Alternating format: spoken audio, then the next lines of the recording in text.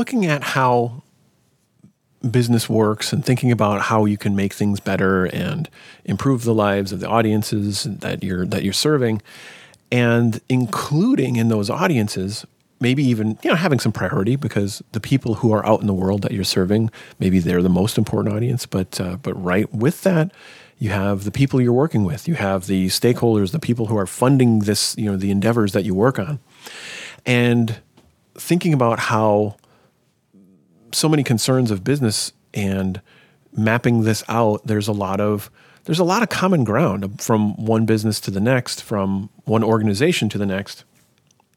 And the kind of dividing of specialties and concerns that you can find many common strategies to solve, such as, studying. Some folks study business or engineering or design, or updated approaches toward creating valuable capability, like this idea of product managers and product designers, or maybe folks in strategy or marketing or sales, finance, legal, HR, tech, facilities, all sorts of stuff. You can divide up these concerns of the entity that is an organization or a business of some sort, and it's well established. Like this stuff is a pretty common pattern and fairly lots of common ground among folks in businesses, no matter where you are in the world, or organizations, because, we're humans, and we borrow and use ideas that help us solve problems. And having someone who is their day-to-day is thinking about financial health for an organization, that's really important. How do they affect or influence the thing that I have the most practice and experience with, the design and creation of products, physical and digital products, services too, right? So how do you bring about those capabilities? That's typically what I'm involved in. And yet I can still appreciate this common construct where it's like everyone in an organization has clients, right? Everyone has some kind of resources and process they need to manage to sort of bring about useful outcomes. And everyone's thinking about delivering efficiency, starting things, stopping things, short-term value, long-term value. How do you communicate? How do you collaborate? And what do you do to measure and observe and do more and more useful things where you're learning and improving over time? That kind of sort of life cycle for a capability in a business, that's fairly repeatable. I mean, someone in a marketing department, a legal department, a finance department, a sales department, and has a lot in common as far as the core function. It's, in a way, it's almost like a citizen type thing. All citizens have the concerns of, where do they live, and how do they get their basic needs met, and utilities and other institutional functions that help them be,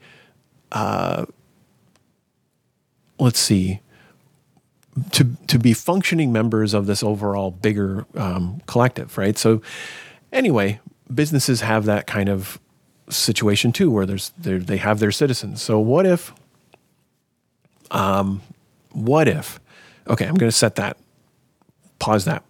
Now jumping into product design and development. And this idea that I've encountered and I've talked about a lot in different contexts and situations, and it's this Venn diagram of feasibility, viability, and desirability. And I initially encountered that because of working on teams who are tasked with innovation. But then sometimes you create a thing through an innovation process and it needs to be supported, maintained, or packaged and handed to someone that is more operationally focused or what have you. And in some way, feasibility, viability, and desirability doesn't really go away to me. And so I kind of look at it as, if it's feasible? It's like, can you work with this? Are you good at producing it? Is it, can you make it happen, right? Is it feasible? Is it viable?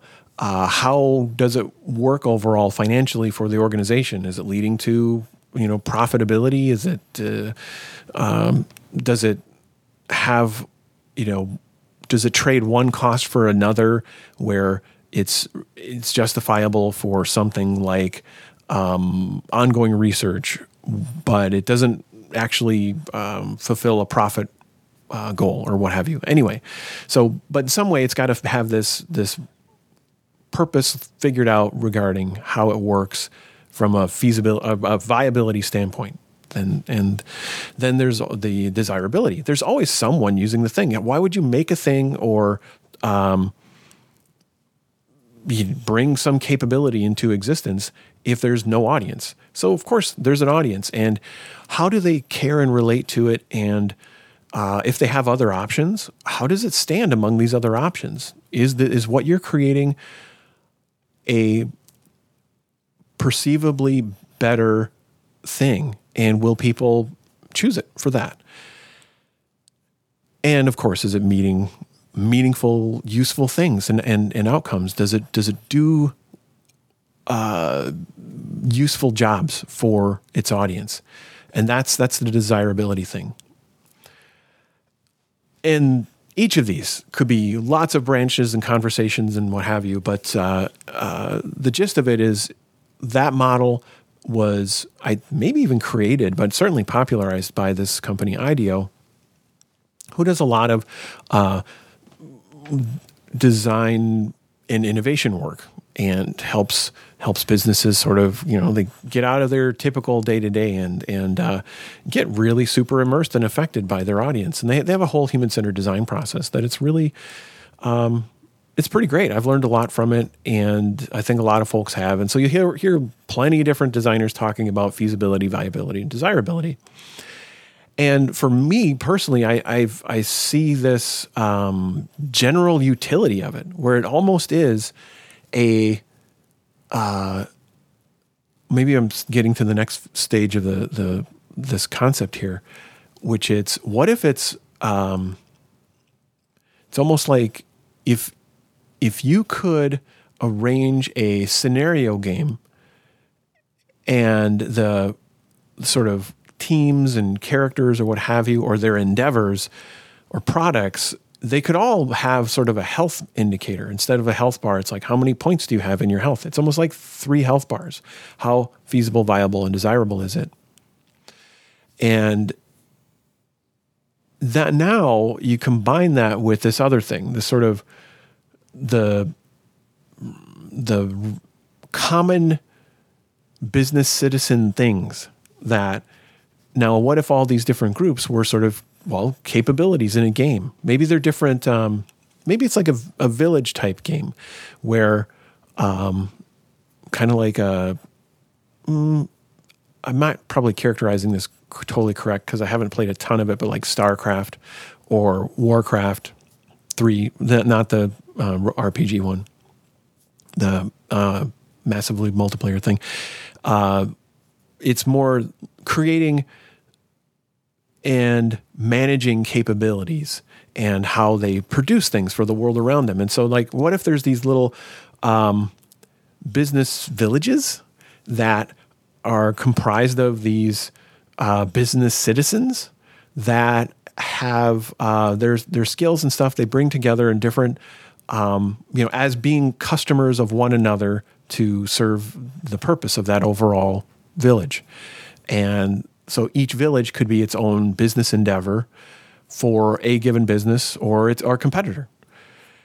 And then in the landscape, you have, or somehow, force of nature, but the audiences, right? And how different business endeavors are sometimes reaching toward the same behaviors and same audience. So I'm kind of exploring this idea of this is a podcast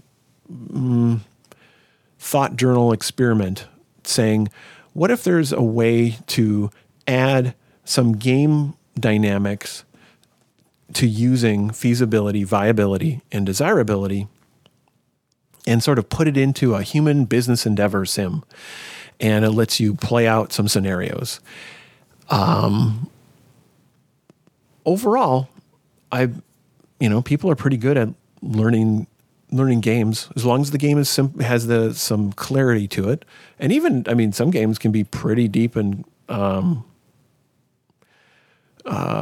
involved to understand rules and context and when rules apply and all that. And that wouldn't be my intent with at least the version of this I'm thinking of out loud.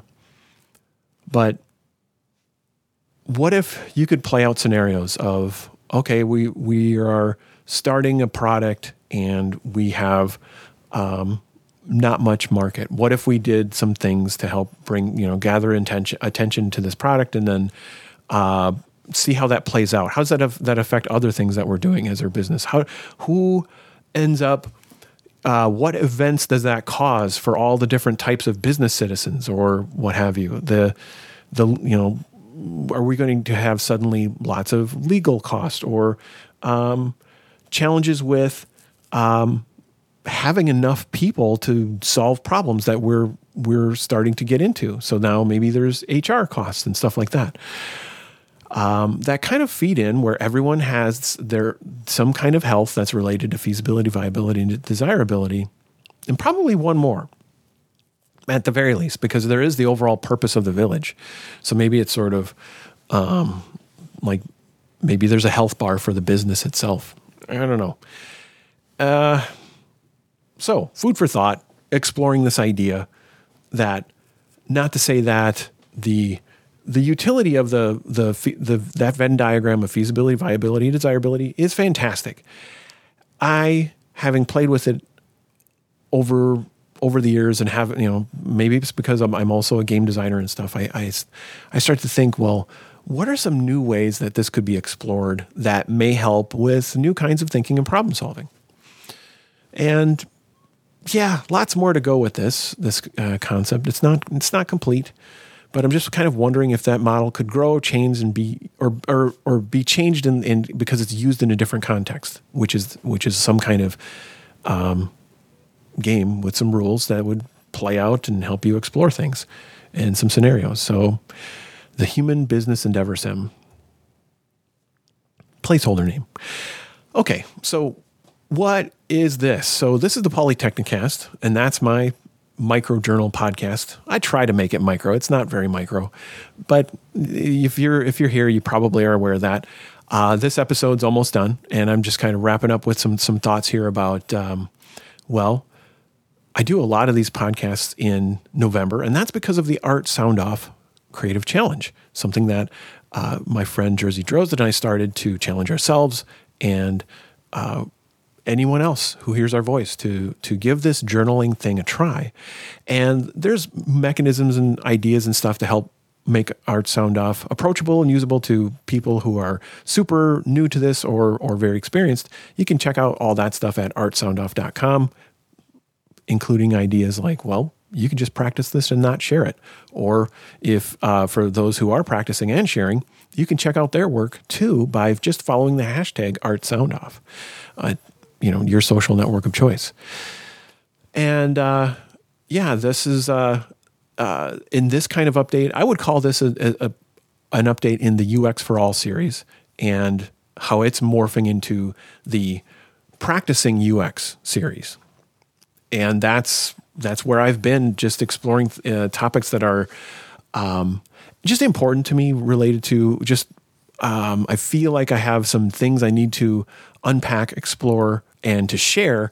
And in a way, it's like maybe this is rough drafting workshops or future writing and at blogging, or who knows, maybe even a book. But it's getting these things out of my head and hopefully in a useful way through this podcast because you're here. So that's that series is ongoing. I don't know exactly when it would wrap up, but it's probably not going to be going too frequent after November 30th this year. So we'll see. Anyway, if you have thoughts or reactions to this or any of the updates in the UX for All or Practicing UX series, you can reach me on the social networks where I am Rob Stenzinger, and via good old-fashioned email, I am rob.stenzinger. Nope. Ha, ha, ha. Old habits. I am rob@shieldsstenzinger.com. Thank you very much for listening.